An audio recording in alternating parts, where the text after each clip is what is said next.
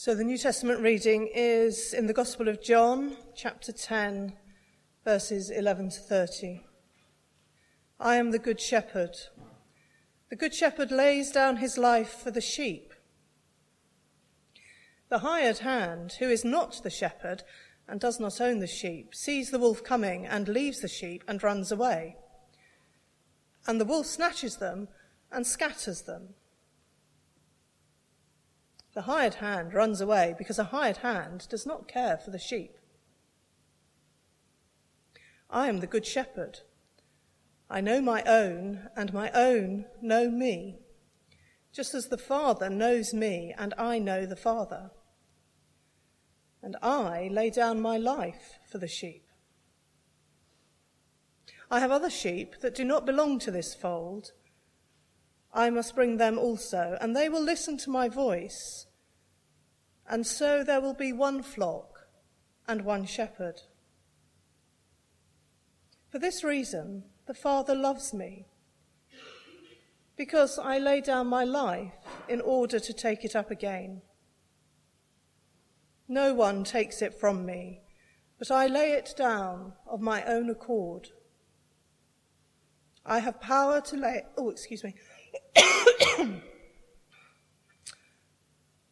I have power to lay it down, and I have power to take it up again. I have received this command from my Father. Again, the Jews were divided because of these words. Many of them were saying, "He has a demon and is out of his mind. Why listen to him?" Others were saying, "These are not the words of one who has a demon. Can a demon open the eyes of the blind?" At that time, the festival of the dedication took place in Jerusalem, and it was winter. And Jesus was walking in the temple in the portico of Solomon. So the Jews gathered around him and said to him, "How long will you keep us in suspense? If you are the Messiah, tell us plainly." And Jesus answered, "I have told you, and you do not believe. The works that I do in my Father's name testify to me, but you do not believe because you do not belong to my sheep. My sheep hear my voice. I know them, and they follow me. I give them eternal life, and they will never perish. No one will snatch them out of my hand. What my Father has given me is greater than all else, and no one can snatch it out of the Father's hand. The Father and I are one." This reading is taken from the prophet Ezekiel in chapter 34. The word of the Lord came to me. "Mortal, prophesy against the shepherds of Israel. Prophesy and say to them, to the shepherds, 'Thus says the Lord your God. Ah, you shepherds of Israel, who have been feeding yourselves, should not shepherds feed the sheep? You eat the fat, you clothe yourselves with the wool, you slaughter the fatlings, but you do not feed the sheep. You have not strengthened the weak, you have not healed the sick, you have not bound up the injured, you have not brought back the strayed, you have not sought the lost, but with force and harshness you have ruled them. And so they were scattered, because there was no shepherd. And scattered, they became food for all the wild animals. My sheep were scattered. They wandered over all the mountains and on every high hill. My sheep were scattered over all the face of the earth, with no one to search or to seek for them. Therefore, you shepherds, hear the word of the Lord. As I live, says the Lord God, because my sheep have become a prey, and my sheep have become food for all the wild animals, since there was no shepherd, and because my shepherds have not searched for my sheep, but the shepherds have fed themselves and have not fed my sheep. Therefore, you shepherds, hear the word of the Lord. Thus says the Lord God, I am against the shepherds, and I will demand my sheep at their hand, and put a stop to their feeding the sheep. No longer shall the shepherds feed themselves, but I will rescue my sheep from their mouths, so that they may not be food for them. For thus says the Lord God, I myself will search for my sheep, and will seek them out. As shepherds seek out their flocks when they are among their scattered sheep, so I will seek out my sheep. I will rescue them from all the places to which they have been scattered on a day of clouds and thick darkness.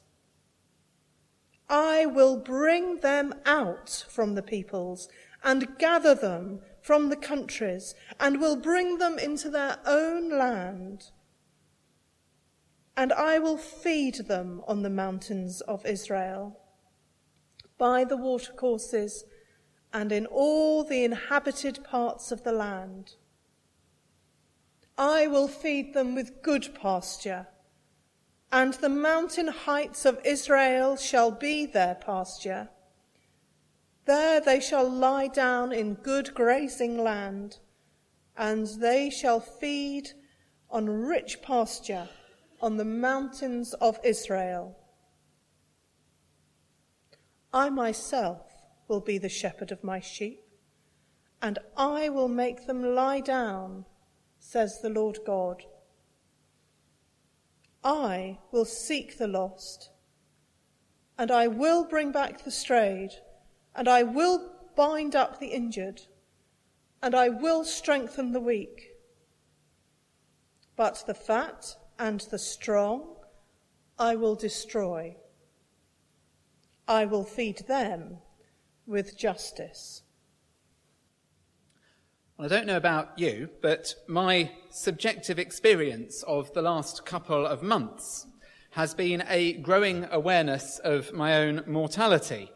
Now, it may be that this is just creeping middle age, as the marriages of friends give way to divorces, and divorces give way to remarriages, and the generation above me that once seemed eternal gives way to illness and infirmity, and I start thinking, is it me next?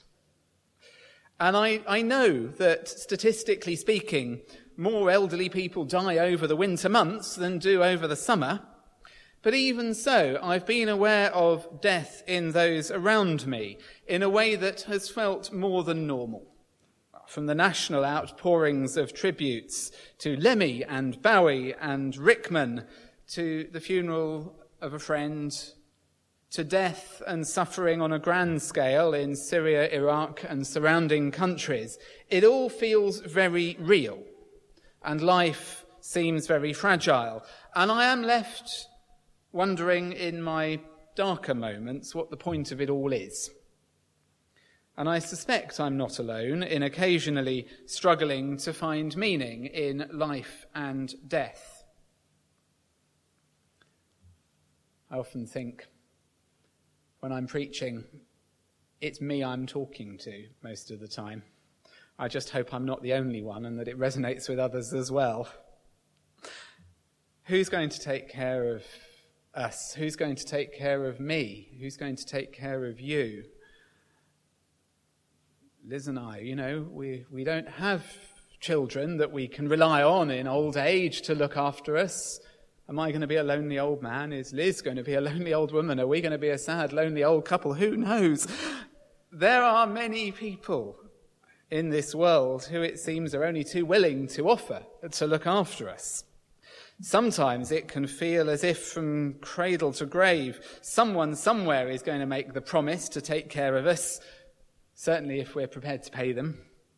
We've only got to spend a few minutes watching the adverts on the telly to be bombarded with people offering to solve all my problems that I didn't even know I had, until the moment the nice smiling person in the advert told me that they'd now found the solution to my problem that previously I was unaware of.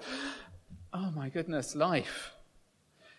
And of course, the reason this is such a powerful and effective advertising method is that deep down many of us latch in very easily at a subconscious level to the idea that someone somewhere will take responsibility for us, will take care of us. We long to feel safe and secure in this often unsafe and insecure world of ours. We long to perhaps recapture something of the safekeeping felt by the child we once were, with parents attentive to our every need and the next feed only a screaming fit away. But it's not just the adverts offering to pander to our every desire. We live in a society which has been inherently structured to at least offer to take care of us. The police are there to keep our streets free of crime. I see there are going to be many hundreds of more armed police on the streets of London announced this week, so that makes me feel a lot safer. Good. The health services work with the scientists to keep our bodies illness-free. A plethora of diet plans and fitness classes promise to keep us young and beautiful forever. From spinning to Zumba, from swimming to Pilates, we can now exercise to our heart's content, and hopefully it's continued good health. I'm trying. I go swimming at least twice a week down just there at the Oasis. I use the outdoor pool if I possibly can. Don't know if anybody else ever goes there. Well, then there's the whole host of creams and ointments promising youthful-looking skin into old age as the wrinkles just melt away, or this one weird trick that someone's grandma told them will sort everything. If you see the adverts that appear on the pop-ups occasionally online. Our insurance companies say they'll always be there for us, whatever little accidents come along. Our marriage partners promise to have and to hold us until death us do part. Our parents say they'll always love and support the little baby, and our friends say they'll stand by us come what may.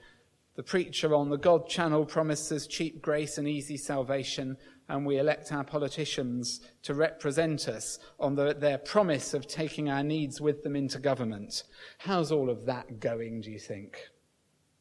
From compassionate conservatism to democratic socialism, from the nanny state to the big society, from the personal to the national, we are surrounded by people and institutions and ideologies, all of whom are all too ready to offer to care for us throughout our lives, all promising to help us keep the wolf from the door, and yet, how cared for are we really? Ultimately, we still age. We still get sick. We eventually die. I'm still 4 years older than I was when I arrived in London. Nothing seems to stop that happening. Marriages still fail. Parents grow frail and die. Insurance companies declare an act of God and then decline to pay out. Our streets show ample evidence of crime, and all too often the bad guys get away with it. Politicians follow the whip if they know what's good for them on their way to the front bench, and televangelists get richer as their congregations pay for salvation. Did you see the televangelist in the States this week who justified his private jet because he needed to be free from distractions as he flew to his next preaching engagement so he could focus on God on his way there? Sometimes it feels as if we are like sheep without a shepherd, lost amidst a bewildering array of promises, unsure who to believe, who to distrust, uncertain who to turn for help when the going gets rough. And let's make no mistake about it, there's plenty out there to distrust. There's plenty out there to be afraid of. The wolves of the world circle around us, just waiting for us to show our vulnerability so they can pounce. And when they do, who is there to care for us? Now, don't get me wrong. The police, even the armed ones, the health services, the politicians, our friends, our families, our loved ones, they all at their best do their best, and sometimes they do it very well. But ultimately, when the wolf bites, Sometimes the best they can do is stand alongside us, holding our hands to comfort us as we find ourselves passing through the valley of the shadow of death, facing that which we have so long sought to avoid. Mortality can seem very close. And it's at moments like this, when other helpers melt away, that Jesus' words from John's Gospel take on their most compelling meaning. I am the good shepherd, says Jesus, and the good shepherd lays down his life for his sheep.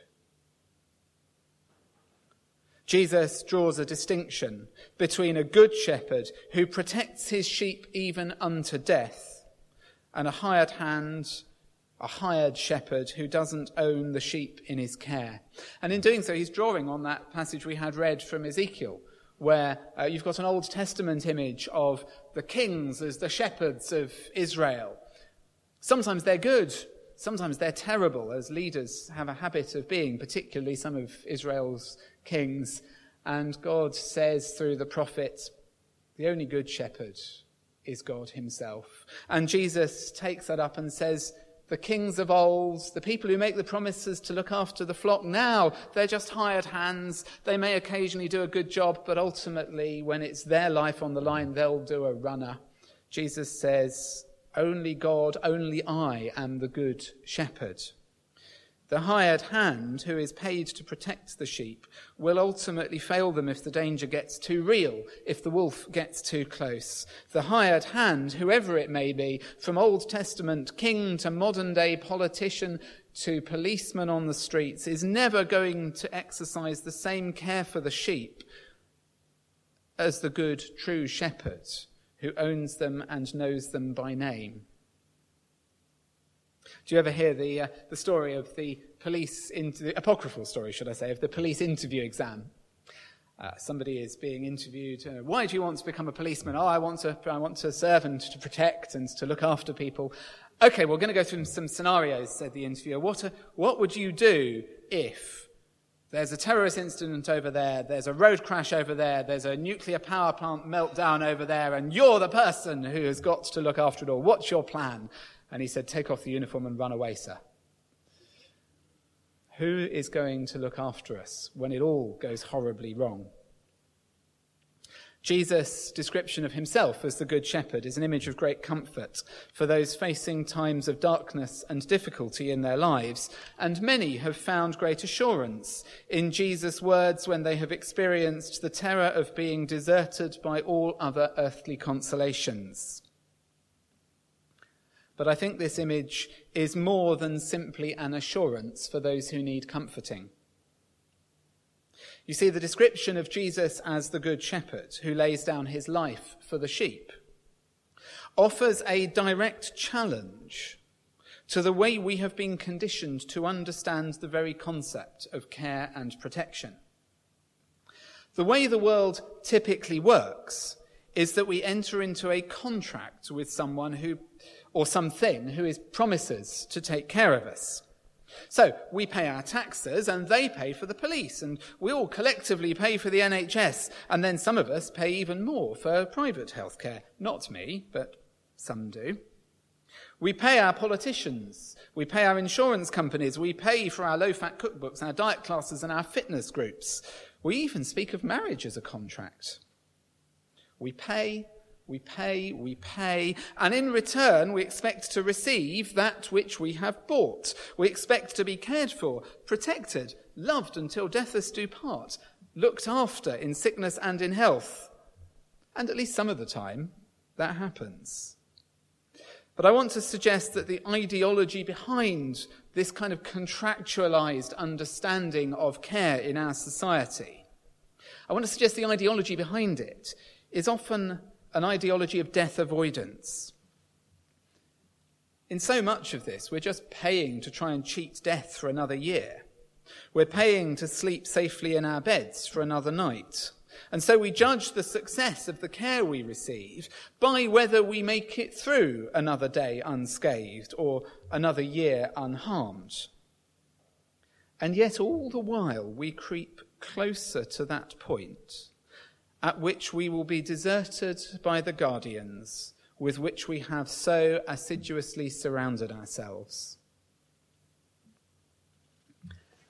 I remember as a teenager struggling my way through Thomas Hardy for English A-level.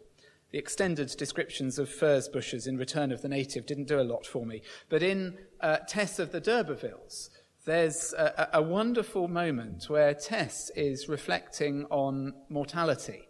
And she reflects on the day of her own death. And I'm paraphrasing, but she says something like, every day in your life, every year you pass through the day at which you're going to die. And you never know what it's going to be. You mark your birthday, but you don't mark the day of your death. And yet, the moment you die, from thereafter, as long as you are remembered on that day. That's the day when the world stops and says, I remember that person. Your whole life, you never know that day. Could be today, couldn't it? Could be tomorrow. We don't know. Yet all the while we creep closer to that point when we will be deserted by the guardians with which we have surrounded ourselves. And from the world's perspective, death is so often seen as the ultimate failure. It's the point at which our contracted protectors fail us. It's the point at which our medical care has run its full course. The point at which, I'm sorry, there is nothing more we can do. It's the point at which we're parted from our loved ones. Death, if you like, becomes the ultimate enemy to be avoided and postponed at all costs. But Jesus' statement in John's Gospel forces us face to face with the brute reality of death. Because the care which Jesus offers is not a care that helps us avoid death. It is rather a care which involves death. You see, Jesus describes himself as the good shepherd who lays down his life for the sheep.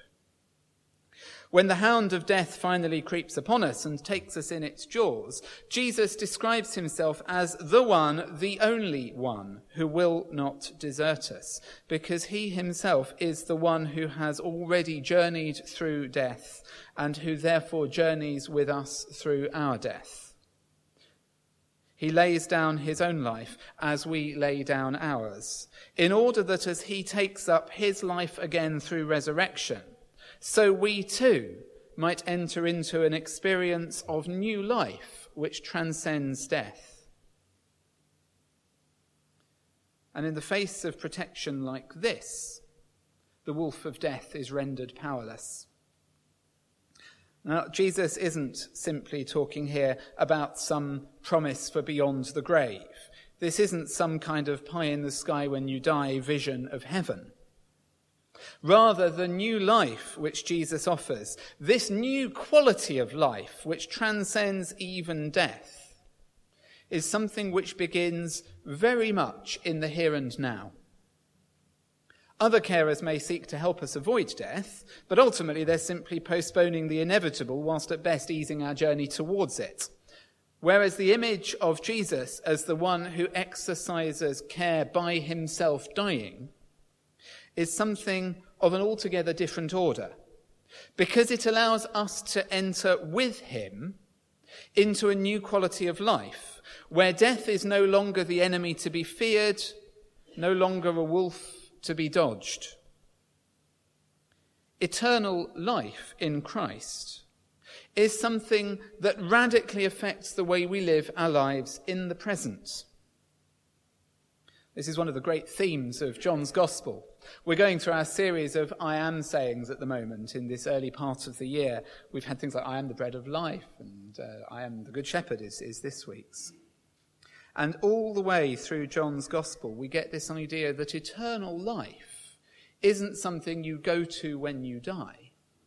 It's something that comes into being through Christ now and in the present.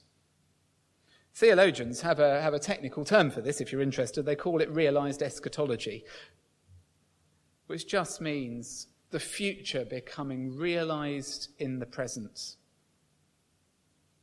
And the effect of this is one of release, as we are freed from our oh-so-human compulsion to see death as failure, to see death as defeat, to see death as the enemy. And instead, we are enabled to see our whole lives, from birth to death, as a gift from God, which has an eternal quality in Christ and is unconstrained to our 70 years and 10. And the significance of this is that who we are today is therefore of eternal value. Who we are, even now, is held fast in God's eternity, because eternal life is ours today. It is ours as a result of the care offered by the Good Shepherd, who lays down his life for the sheep and paves the way through death to eternity. And if eternity is at any point, it has to be now. This way of looking at the world has the potential to radically alter the way in which we structure society, particularly those parts of it which we might call our care systems. So I wonder what a health service would look like, which was predicated on the notion of a good death, rather than automatically seeing death as an enemy to be avoided. I know we have some in the church who work in the death end of the health service, in the hospice area. I think that is such an important perspective to take on how we live with death. Yet there are whole other areas in the health service which will see death as the enemy which we must avoid at all costs, otherwise we're going to get sued. And I wonder what a Christian view of death and good death would do if that could be more prevalent beyond the corners of the health service that have got that view of it in the hospice movement. What would it be if the health service was focused on wholeness of living rather than on crisis management or sickness management? What if the health service was about health and not sickness management? I wonder what a police force would look like, which was predicated on the concept of promoting justice rather than punishing wrongdoing. We get moments of this, don't we? Again, we get images of restorative justice programs. But then we get hundreds more policemen with guns to keep us safe. What would it look like if we had a police force which sought restoration as its first priority rather than retribution? What if that fed through into our legal systems more than it does? I don't want to be too black and white about this. I know there are areas that work really well in this stuff, but I think there is something Christian theology and which the message of Jesus as the Good Shepherd can say to society here. And those of us who are Christians who work in these areas are absolutely vital in taking this idea of life eternal made real in the present through Jesus and feeding that into systems that do not readily recognize it. I wonder what a political system would look like, which systematically recognized the eternal value of each human life, wherever that life was located on the planet. What a political system would look like which sought peace and equality between humans as the first priority, rather than the protection of national interest at the expense of those less fortunate than ourselves. Jesus, the Good Shepherd, has the capacity to transform society, and it does so through us. It begins with us. Those of us who are cared for by the Good Shepherd have entered into a fullness of life, which offers a prophetic witness to wider society that there is an alternative way of being human than that which is dictated by the scripts that society so often lives by. There is an alternative way of being human, where death is not the ultimate enemy and self-preservation is not the ultimate goal. The experience of abundant life, eternal life, life in all its fullness, comes to us as the gift of the Good Shepherd. But it would be wrong of me to imply that it's cost-free.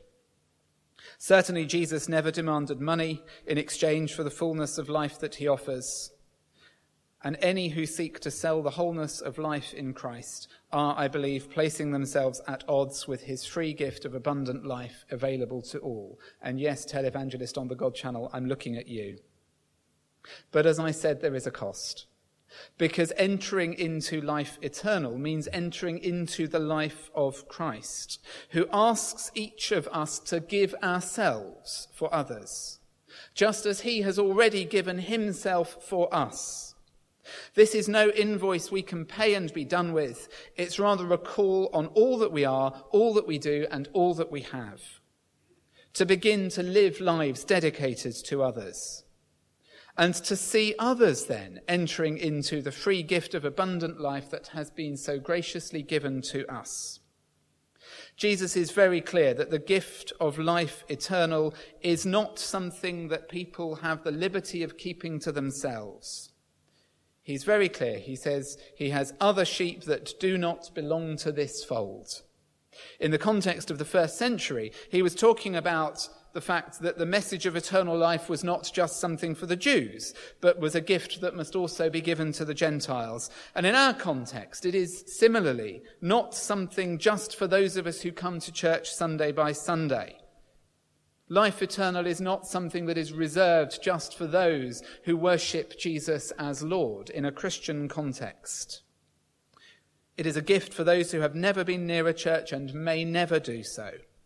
This gift of abundant living that comes through the care of the Good Shepherd is good news for all if it is good news for any. And we who have received this gift are those who must take the gift and share it with others through our words, by our deeds, and with our whole lives. And as we do so, we bear witness to a new way of being human, which offers the world beyond our walls a profound and prophetic message of hope. A message which has the capacity to transform lives and renew society, as others enter into the care of the Good Shepherd and receive the gift of life eternal, which becomes real in the present and starts now. As Jesus put it slightly earlier in John's Gospel in chapter 6, "This is the will of him who sent me, that I should lose nothing of all that he has given me, but raise it up at the last day." Nothing is lost. Nothing is wasted, no life is of no value, and each moment is of eternal worth. This is the good news of Jesus Christ, the Good Shepherd. Thanks be to God.